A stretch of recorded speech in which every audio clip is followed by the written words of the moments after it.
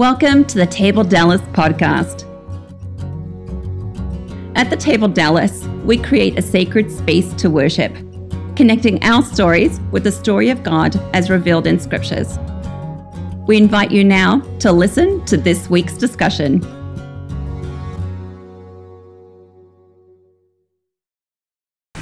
All right, to the Table Dallas. We're glad that you're with us, whether you're live here in beautiful Mill Street House. Hey, can we get like 3 cheers for it's under 3 digits today? So it's beautiful here up in Old Town Louisville, or hopefully it's beautiful wherever you are around the world as you're listening via the podcast. As our series Hevel, Life Under the Sun, our study of Qoheleth, which is the Hebrew name for the book that we're probably most familiar with by the name of Ecclesiastes, which is a Greek word, the Greek translation of Qoheleth. And so we're now in our third week. And I know some of you have been in and out. It's been the holiday weekend and travel time. And hopefully in the next couple of weeks we'll get more regular, everybody back more regularly. So at least as we work our way through the 12 weeks of our study, when I ask a question like this, you'll have a background. But essentially what I want us to know and what I want to hear from you as we begin. So we've been 2 weeks in it.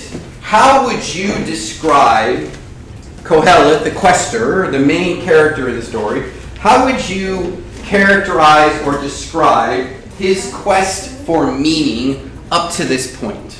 How would you describe his quest for meaning, or his quest for meaning up until this point? Kind of fruitless, yet dramatic. Fruitless yet dramatic. I like that. Yeah, fruitless yet dramatic. Good. I think for me it comes back to a constant theme of control. He's trying to take control of things, to subdue things. And isn't it interesting that some of the references we've been dealing with allude us and send us back to the garden? And you know, here at the table we talk about the original sin being really this idea that I can control things, I can be and control my own destiny. So we see that. Okay, good. What else? Yeah. Exhaustive. Yeah. Because at this point it's not like he's at the beginning saying, well, I'm going to search for meaning and maybe I'll try all these things. He's already been there and done that and made his assessment based on his exhaustive. Yeah. Not just exhaustive, which I like, but you say exhausted as well. You get that sense that he's tired? Yeah? Good. That's great. I like that. Exhaustive and exhausted. Yeah. Yeah, say he's more exhausted and exasperated. I like that. Done with that. All right. Yeah, I like that. Exasperated. I'm done with that. Okay. What else? Anybody else? Keep emphasizing vapor. Yeah. So it's him reconciling the vaporish quality of life with pursuit, whether it's his faith or pleasure. Would you add anything about his emotional state? I think you hit on that a little bit, but would you add anything about what's his emotional state at this point? Cynical. Cynical? Depressed. At this moment? Depressed? Interesting. Sorry about that. The lid is off. Thanks for telling me. You caught that, right? Mr. Obvious. Yeah. So what else? His emotional state. How else might you describe it? I would say he's fatigued, like tired of talking about this, answering him, and still not getting money. Yeah. So a certain amount of mental fatigue. Unfulfilled or hopeless. Yeah. Gotcha. Yeah. And so this is kind of the process. One of the things I love about taking 3 months, essentially 3 full months, to go through a book is we're working our way through the book, and you'll start to see how some of these things build up. I know that we started out the first week with this idea that, like, if we were going to put a voiceover to the text, it would sound a lot like Eeyore. Like, everything's worthless. I get up in the morning and I can't go back to sleep, right? So we're going to get some more of that because remember, throughout the book, he's working his way through and he's going to test, essentially, right, everything that humans do in our existence to try to find meaning outside of Not outside of God per se, but outside of a right relationship with God. All right? And so that's going to continue. So as we've been doing each week, rather than using a single translation, because Hebrew, particularly Hebrew wisdom literature, you can have two different translations or a couple of different translations that sound extremely different from each other because we're using words like Hevel, which is one of our key words in here. It can be translated as meaningless, it can be vanity, it can be, there's a variety of other words, vapor, mist. And so what we've been doing is we put together, each week I put together what's called a, what? Miscellany, which we get the word miscellaneous from, right? So we're taking bits and pieces. So basically I'm doing a gut level translation of the Hebrew, like kind of straightforward, based on a lot of input from multiple translations. And I do that all for you. Thank you. To make it easier. All right? So what I'd like for somebody to do is, so today we're dealing with Qoheleth chapter 2, and we're doing the second half, chapter 2, verses 12 through 26. So if somebody would read that into, what do they call it? Read it into the record, if you will, especially for those who are listening by podcast. Having exhausted wisdom, I bent my mind toward madness. I practiced ignorance and sat with idiots. Though it's true that the wise can see where they're going and fools cannot, I was still compelled to ask, does it help to see where you're going when everyone ends up 6 feet under? No. This too is vapor. Death levels all differences. Everyone dies, and no one remembers the wise any more than they remember the fools. Time forgets everything. Seeing this, I became bitter. I despised life's troubles. I hated how life teased me again and again with the promise of an impossible satisfaction. I hated, especially, the thought of leaving my wealth to anyone who came after me, to people who hadn't earned it and wouldn't appreciate it. Idiots will inherit everything I fought for. They'll decide what happens to everything I've worked for. Just the thought of it turned my stomach and made me despair. I've spent all my days working and planning with patience and wisdom, but some slacker will inherit success and waste my fortune. Utterly useless, vapor, utility. What do we get for all our trouble in the heat of the sun? We get lives filled with stress and worry. We get lives filled with loss and heartache. At night, our heads spin, our nerves jangle, and we can't sleep. This too is pointless. There's nothing better for humans than to eat, drink, and enjoy their hard work. I saw that this is from God's hand. Who can eat and find enjoyment otherwise? Only God gives wisdom, knowledge, and joy to those who please God. But for the rebellious, God gives the task of hoarding and accumulating so they can give it all to those who please God.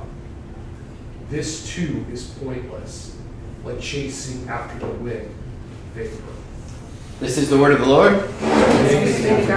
So I took a few liberties there. You like that? I took a few liberties there to kind of give you the sense, at least my sense, of the kind of trappings that go with some of those Hebrew words. All right. So I'm not trying to tell you that this is like a word-for-word translation. I'm trying to get at what I think is the core of what he's trying to say in a way that I think we can mostly identify with, right? No one's going to translate, and I know that some of you are reading from the text, your biblical hard copy real translations. No one's going to translate it as idiots and words like that. I'm trying to, I probably should have maybe not used the word idiots, but it's his inflection. It's inflection, like idiots. Anyway, so as we do each week, so as you're listening, remember, this is wisdom literature.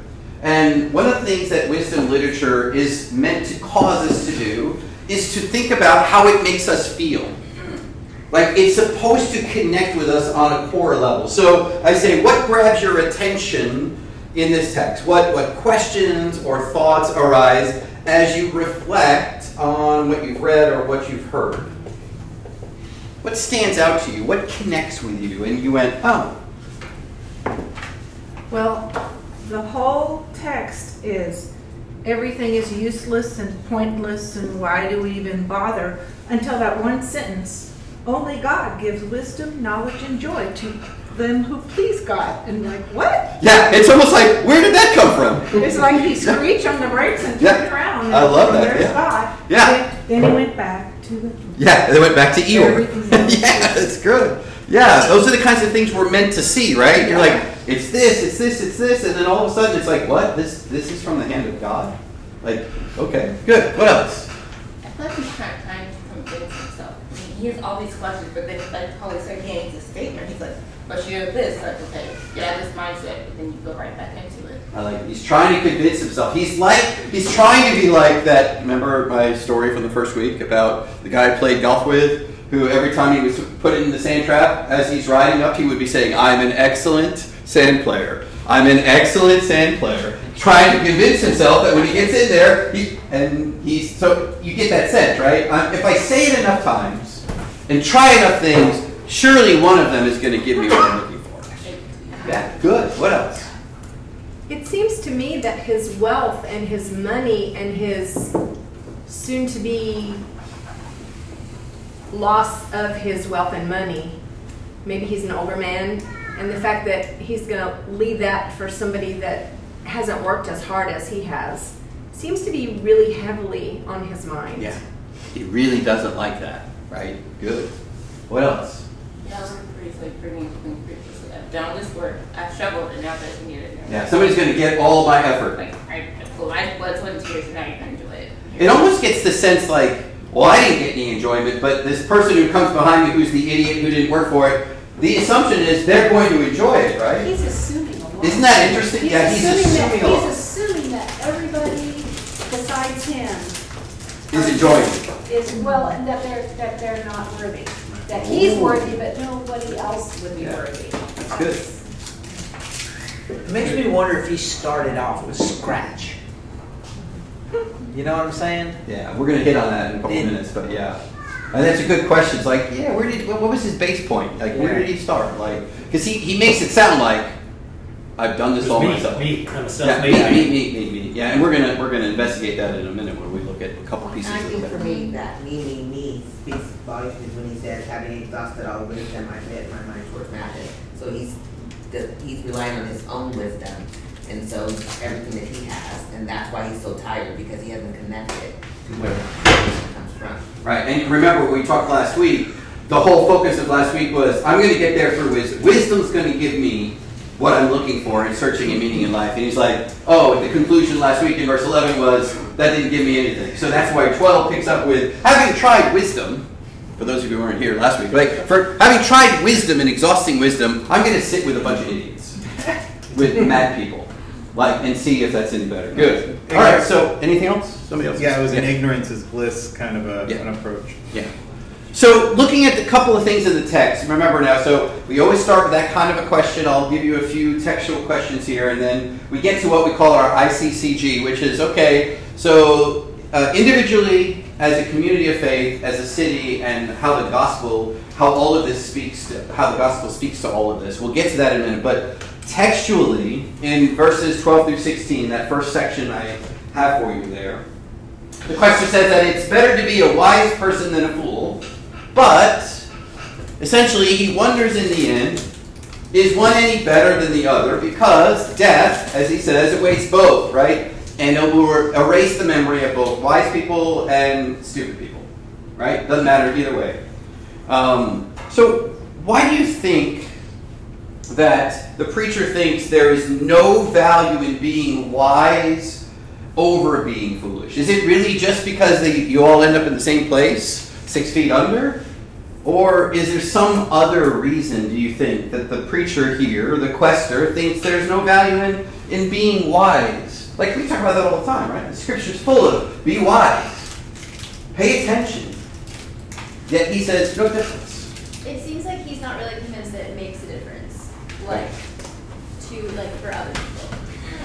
Like it says, time forgets everyone, so that makes me think that he must not feel like people value his wisdom, or that it has any kind of effect on him. Which is an interesting statement, because remember, if we think this is Solomon or someone, well, I would argue it's a combination, but likely someone in Solomon's inner circle who's been with him and writing in the Solomonic tradition, right? People from all over the world, the other parts of Scripture tell us, people from all over the world came to Israel to sit at the feet of Solomon, or the questioner, the wise man, to get wisdom, thinking he's it, and yet his conclusion is, I don't think that's any better than being ignorant.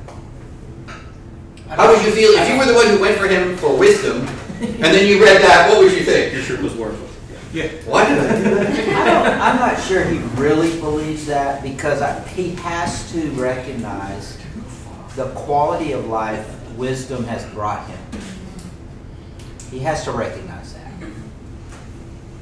Well, I think he does, because on the just our inherent Western kind of parsing out wisdom, we think through this idea that there's clearly a value to wisdom. He's hitting a bigger part that didn't fill the gap that he was trying to put stuff in. Yeah, it still left him with emptiness. Yes. So I think when he says that wisdom and madness are the same, is neither one of those has any, they don't touch what I'm missing. I also don't think he thinks that they're capable of actually understanding the wisdom that he has to offer. Ooh. Interesting. It's so far above them that he thinks that it's falling just on deaf ears. Correct. Yeah. And it's just, so it's pointless because they're not going to get it anyway because they're all idiots. I have a question.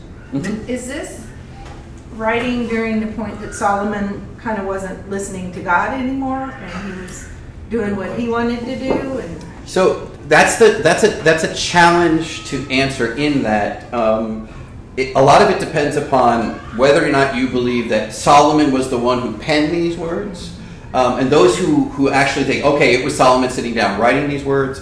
In his later life, he writes these things, but if you read some of his other writings, you don't get this feel, right? This total despair feel. So, in most scholarship today believes it's someone who was close to him, who watched everything that he did through his life, and is kind of writing on his behalf, going, "This is what it was like for him." So it's not per se that it's I sat down at the end of my life, but someone who is penning for him in that tradition, that's how I view it, is writing and saying, look at all the things he tried, and these are the things that he basically said. Right? So definitely accumulation of a life of trying everything. Because there's no way we can't connect it to Solomon, because A, his name is mentioned, but B, from what we know of the rest of his life, the wives and the wine and all the things that he indulged in, it makes sense, right? That he would, that these things are written and been yeah, he tried these things. So it's almost like an autobiography, a little. Yeah. So or a biography. Sorry, biography, not autobiography. Yeah. Biographical, I think is You're gonna get me in trouble. No, sorry. No. Wisdom literature is tricky. It's really tricky. I mean, it is biographical, but I think that there are often points that are emphasized and being driven maybe beyond, to try to capture the attention. It's almost beyond wisdom, because the tension here is pretty clear, right? We know that these things don't make us happy, and yet we still try to do it. So. I only say it's biographical, but I think it's a biographical plus a little, how would you say it? Fiction. Embellishment.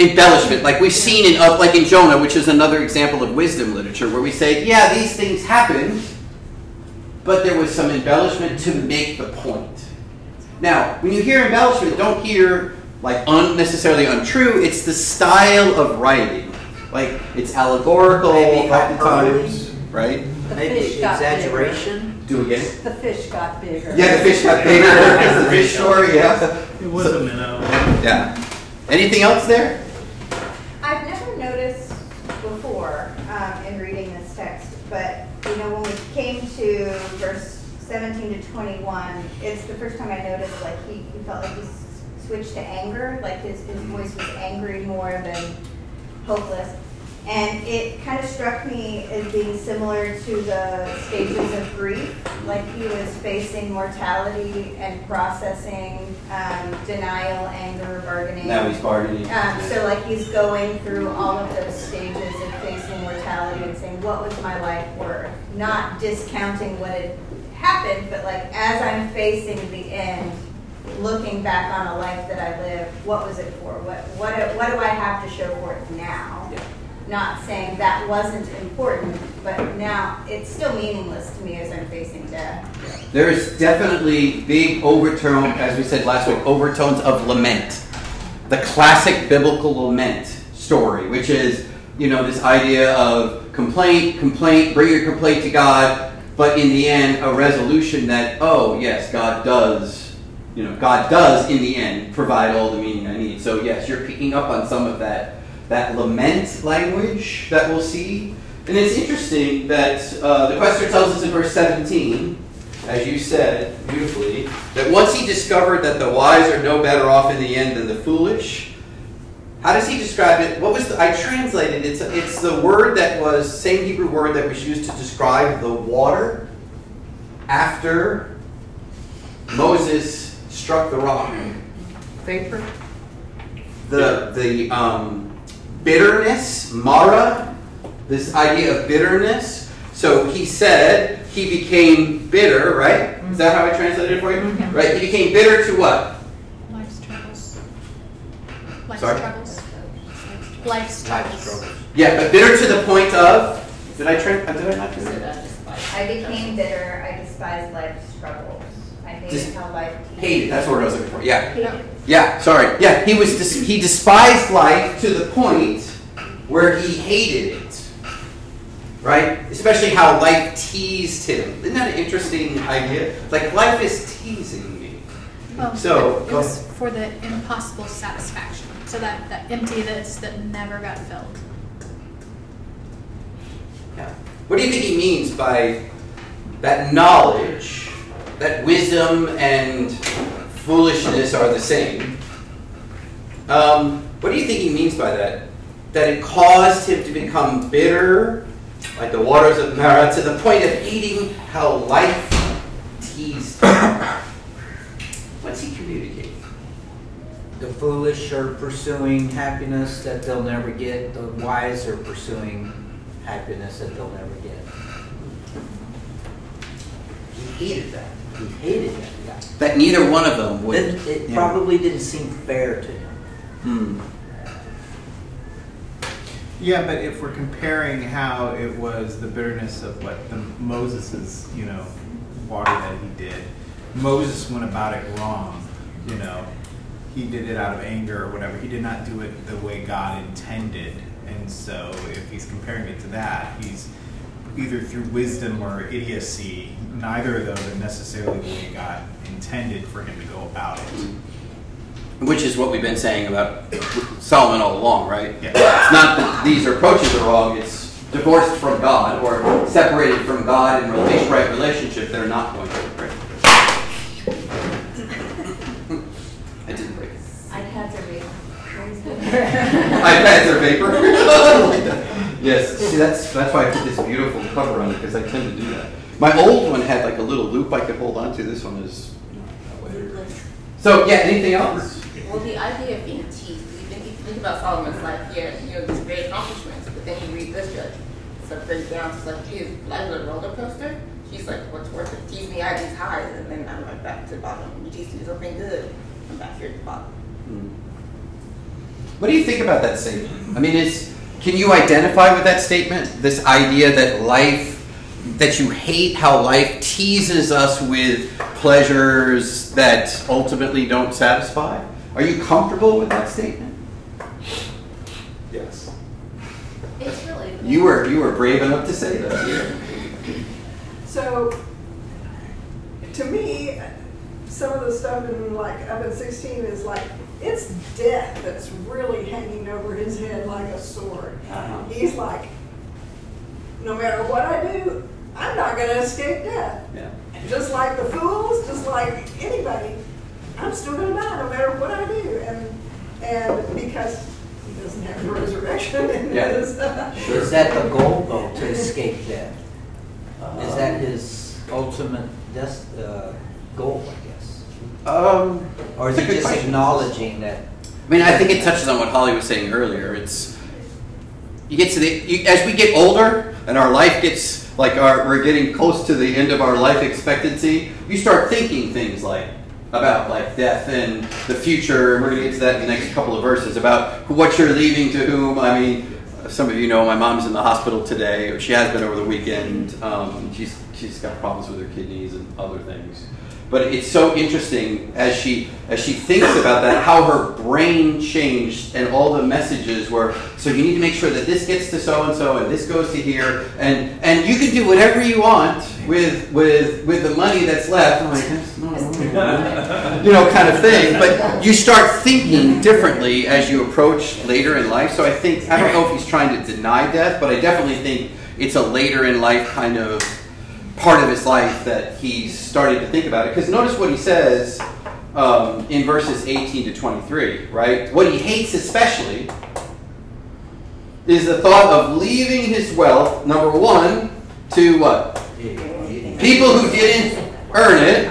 And number two, wouldn't appreciate it. People who wouldn't appreciate it. So the question I have here is, if this is indeed Solomon or someone writing, I think, inside Solomon's close inner circle, isn't there a certain irony or maybe a sense of hypocrisy in his statement here? And if so, why do you conclude that? Is there a sense of irony or hypocrisy here? I mean, he's privileged, right? Yeah. I mean, he's the son of a king. He inherited his position. He inherited at least the seed of his wealth. At the height of the kingdom. Yeah. I mean, you asked before, is he a self-made man? Did you start from scratch? I mean, it's the age-old, chicken or egg. Yeah, it's like, no, you're privileged. Yeah. You started from a position of privilege, which I find ironic that his response is like, well, I'm going to do all of this, and that person's going to get it, and they don't even know what it took to get it, and all of this. I'm like, well, neither did you. In a lot of ways. Now, obviously, Solomon expanded it more than this, but when you have that kind of privilege, like you're a king, you have unlimited resources, not everybody can try everything he did, right? That takes resources to try to sit with fools, to try the women, to try the food, travel, money, everything we're going to see, right? It takes privilege. And yet he writes, the thing I hate most is my son and sons and children, and a lot of them, are going to not understand and not appreciate what I have. There's a certain irony to that, isn't it? Does it feel hypocritical? I mean, it feels very true to how we all are. Yeah. We have a much clearer lens when it comes to other people than ourselves. In his mind, he needs that. That's the only story that is. In his mind, he worked and he did all this stuff, and nobody lived his life the way he lived it. And his experience was, distinct to him, and so he feels like his birthright was, was something he earned. Is there another way we could read it? Phil? I just want to know what's wrong with me, because I'm like going, okay, what do I care once I'm dead? It doesn't mean anything anyway. Except, going back to your statement, Luther, at the very beginning, the whole thing is about the illusion of control. So here we go. And not only do I want to try to control it in life, I want to control it in my death as well. And I think he thinks it's going to be squandered. Right. So I think if he felt like things would be moving in the same trajectory that he had, as if that was the only way, then, I think he would have a different feeling. I think he thinks that as soon as he's gone, it's just going to be squandered.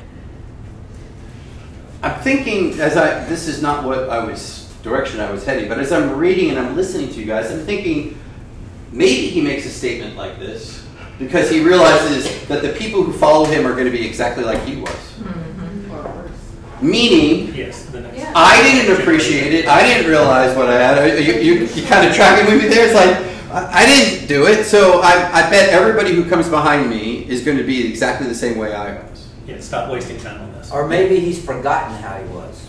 It's possible.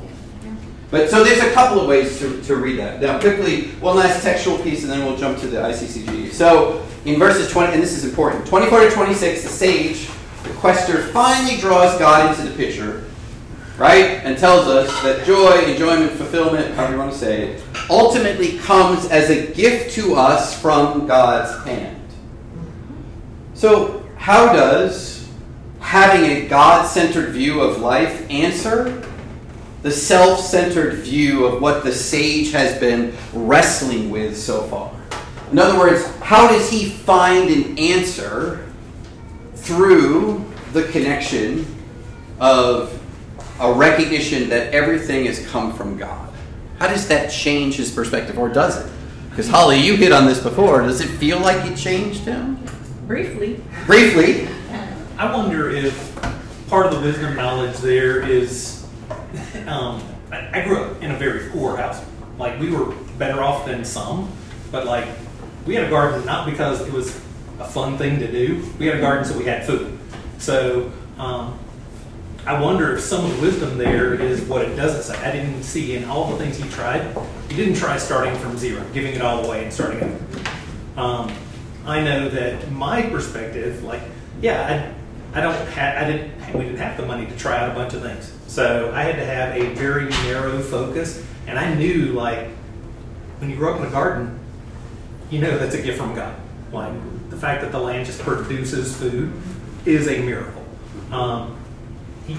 Not having been soaked in that, you don't get a sense of, like, I wonder if part of his angst is he came from too much.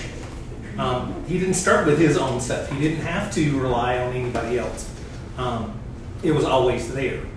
So turning and looking and saying, yeah, okay, it was always there, but it was basically God gave this to my dad, and I get the benefits of it. So finally a recognition that these are gifts that were given to humanity, all of humanity, to enjoy in right relationship with God. Yeah.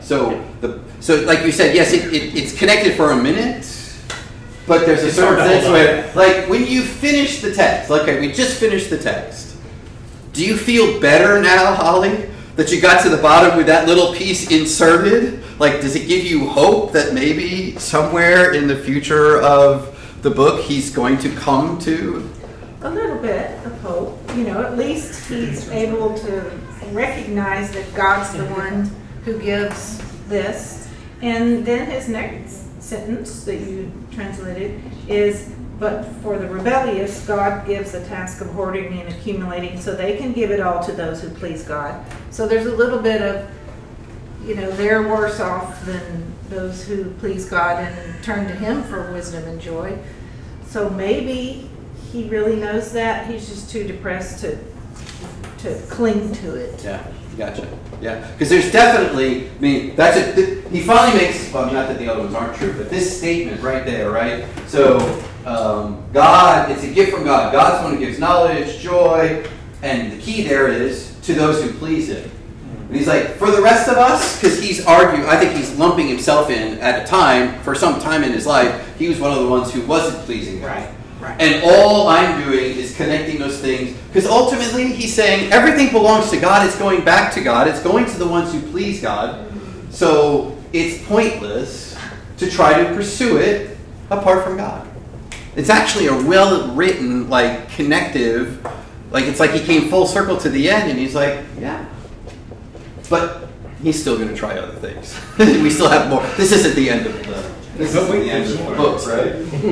So let's talk about a little bit about ourselves, so individually for our ICCG. So there's a number of things here. Solomon talks about sitting with madness. You know, I descended into madness and sitting with fools and all that. What are some of the things that in our modern world that we are tempted, pleasure-wise, to pursue in life, thinking that it's going to give us meaning and satisfaction? I mean, we're not beyond the quester, are we? So what are some of the things that we try to fill in? I think everything. I mean, if anything, we are more like the quester, or society itself is more like the quester, since at least in America, to where we have so much more access to things that could distract us from truly, having God be the focus and stuff. So whether that's food or staying busy or accumulation of things or working lots and lots, and we definitely have those opportunities, probably even more now these days, to just try and fulfill what can't be fulfilled without God. Because we're acknowledging that we who are sitting here come from privilege. Different levels of privilege, but we come from privilege, right? Yeah. So let's stay. I mean, we're going to get to the city in a moment, but individually, what are some of the other things that we attempt to put in place, thinking that they're going to give us meaning and satisfaction? And maybe the next step, what does it reveal to us about what really gives meaning in life? You're building wealth. Building something you say, I'm going to have this money, give it to my kids, and they will remember me by what I gave them. I mean, like I said, you're going to give it to them, they're going to spend it or whatever to do it. There is a certain sense of that, isn't there, Curtis? Like, part of my responsibility is I'm going to pursue wealth so that I can pass it on to the next generation, right? Yeah. And I think to pass it on to the next generation so they don't have to work as hard. Yeah. And I think that, I guess when I was thinking about this passage, it's that I've worked really hard. Yeah, I started off with things, but what did I do with that? I worked to expand it, but have I passed on that work ethic that says you start with this, but you keep moving towards and not stop? And so I think he's thinking about, maybe I didn't instill that work ethic, or I didn't instill that passion to use those gifts and talents the way you're supposed to. I think you're dead on, because his concern was they don't appreciate it and they don't know what to do with it. And he's one Solomon, his kids didn't. Yeah, and we know that, right? We know that his kids were a disaster. Well, and I recognize it was too late. At this point, it's too late to change the way that they were raised to have that kind of thought process. And he's not changing his plan to give it to him. He didn't decide to give it all away, is what you're saying. Yeah, it's still part of the plan. It's like completely opposite of what he's complaining about. He's still going to do it. I mean, I think ironically, whether it was him trying to pursue the law or him trying to pursue pleasure, they both had the ultimate root of him wanting to assert control. Mm-hmm. And I think the mistake that the Israelites made and the misconception that the apostles had initially was the old covenant and the new covenant was about giving them control. And that's not what the covenant's about. It's about redemption. And those are two very different things. I mean, all of us who are parents know we can do a lot of things that we think are right, but our kids are their own individual persons, right? And there's a lot of factors that are going to affect what direction they go. Right. That's true. I think it has a lot to do with the children. Even when you read the very first section, I mean, I don't know that he's calling his children idiots, but where did he find the idiots that he's sitting and watching how they're living their life and what they're doing? And he's like, well, but why is what they're doing any worse than what I'm doing? Like, does it matter? I think he's trying to just look at the scale and go, what's important here? What's the important thing? And maybe he's lamenting that he didn't teach his children that true wisdom and joy comes from God. He's lamenting how he raised them to think it comes from striving or comes from daddy. Yeah, exactly. So when we think about community, we're a community of faith here. What's interesting to me is that, at the end he comes back and he basically says, all these things that I pursued, wisdom, great food, building gardens, intimacy, all of those things, he essentially concludes, those are gifts from God. And yet he seems to be in this battle, right, between pleasure as vain and enjoying the things that God has given us in life. And so there seems to be a balance that needs to be, is the word struck?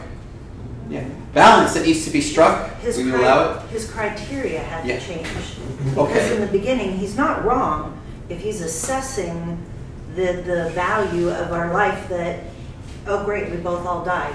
If you were an idiot, if you were brilliant, if you had tons of money, if you were a pauper, everybody's in the ground. So yes, he's not wrong if you're assessing the value of it by that definitive ending. You know, I mean, and that's why he's really upset. He's like, I'm really brilliant and I'm wise, and yes, this is all actually true.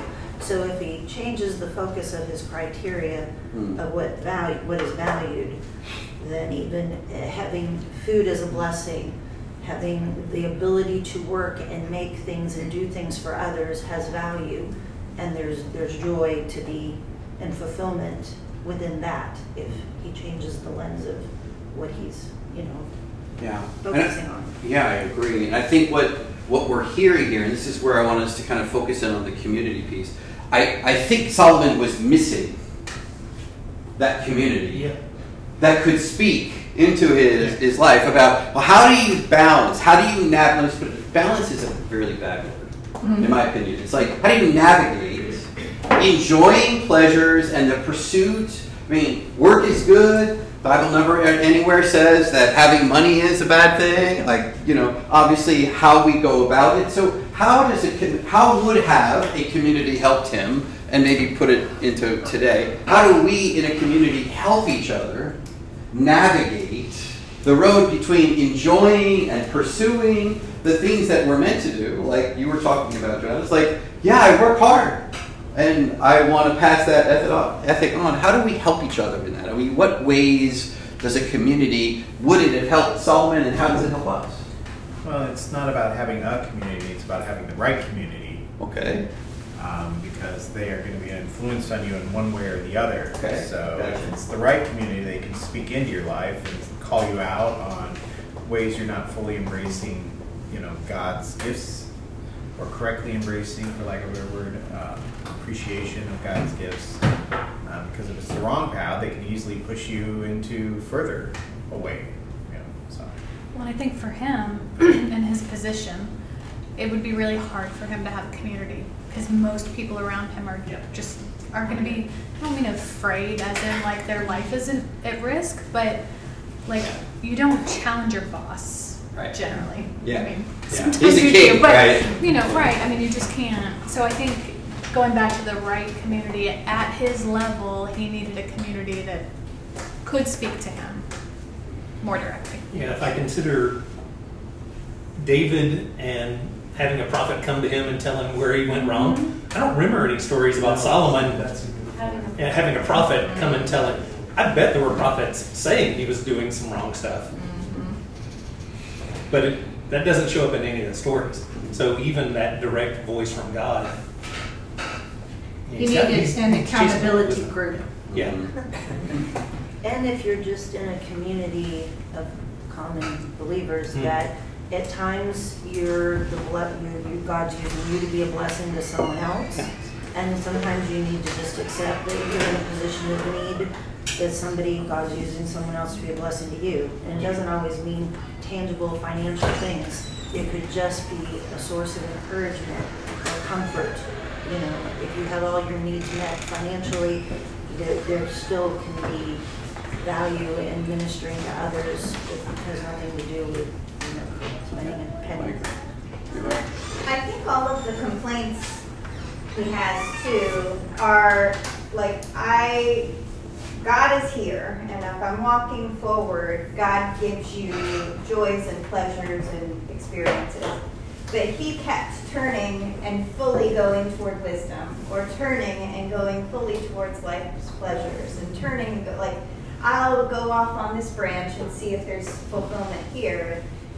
Community should be moving toward God together, and you'll experience some of those things as you go. But if you turn off, you'll be like, oh wait, there's no one here with me. Yeah, so then you come back and recenter, but I think that's what communities should keep you moving toward, the one thing that isn't vapor God. It makes me think about, so in my family, we have a family reunion every 2 years. And the one thing that's kind of the tenet of that is that we recount.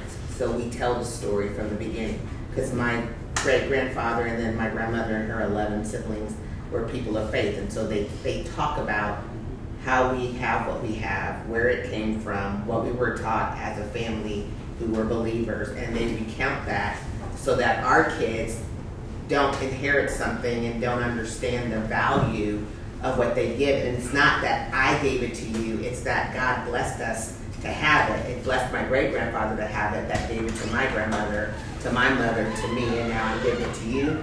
So that your job is to value that and to always do better with it than what we did. That's always the end thing we start with is you always do better than the generation you had before you. That's great. Got a question, David. Just on wisdom itself. I mean, wasn't Solomon recognized as the most wise guy on the earth? Well, wisdom itself requires that you listen to other people. So I'm under the, I mean, surely in the other side of that, if he was the wisest, it's kind of hard to listen to anybody.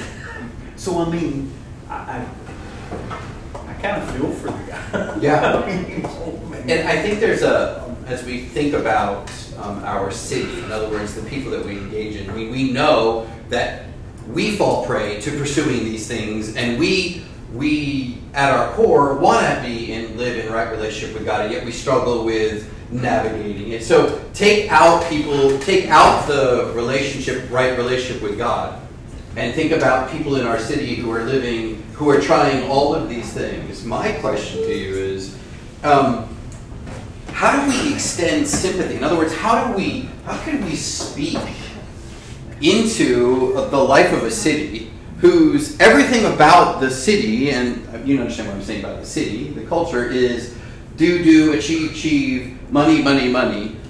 How are we empathetic with that and speak into it without coming across as judgmental? Because that will shut the door, right? Immediately. It's like, oh, you're an idiot for doing this. You know this isn't going to work, right? Mm-hmm. So there has to be a winsomeness. You like that word? That's a good word. Mm-hmm. Winsomeness to it. Mm-hmm. So how do we empathize, but then maybe show a different approach? How do we do that? Is it possible?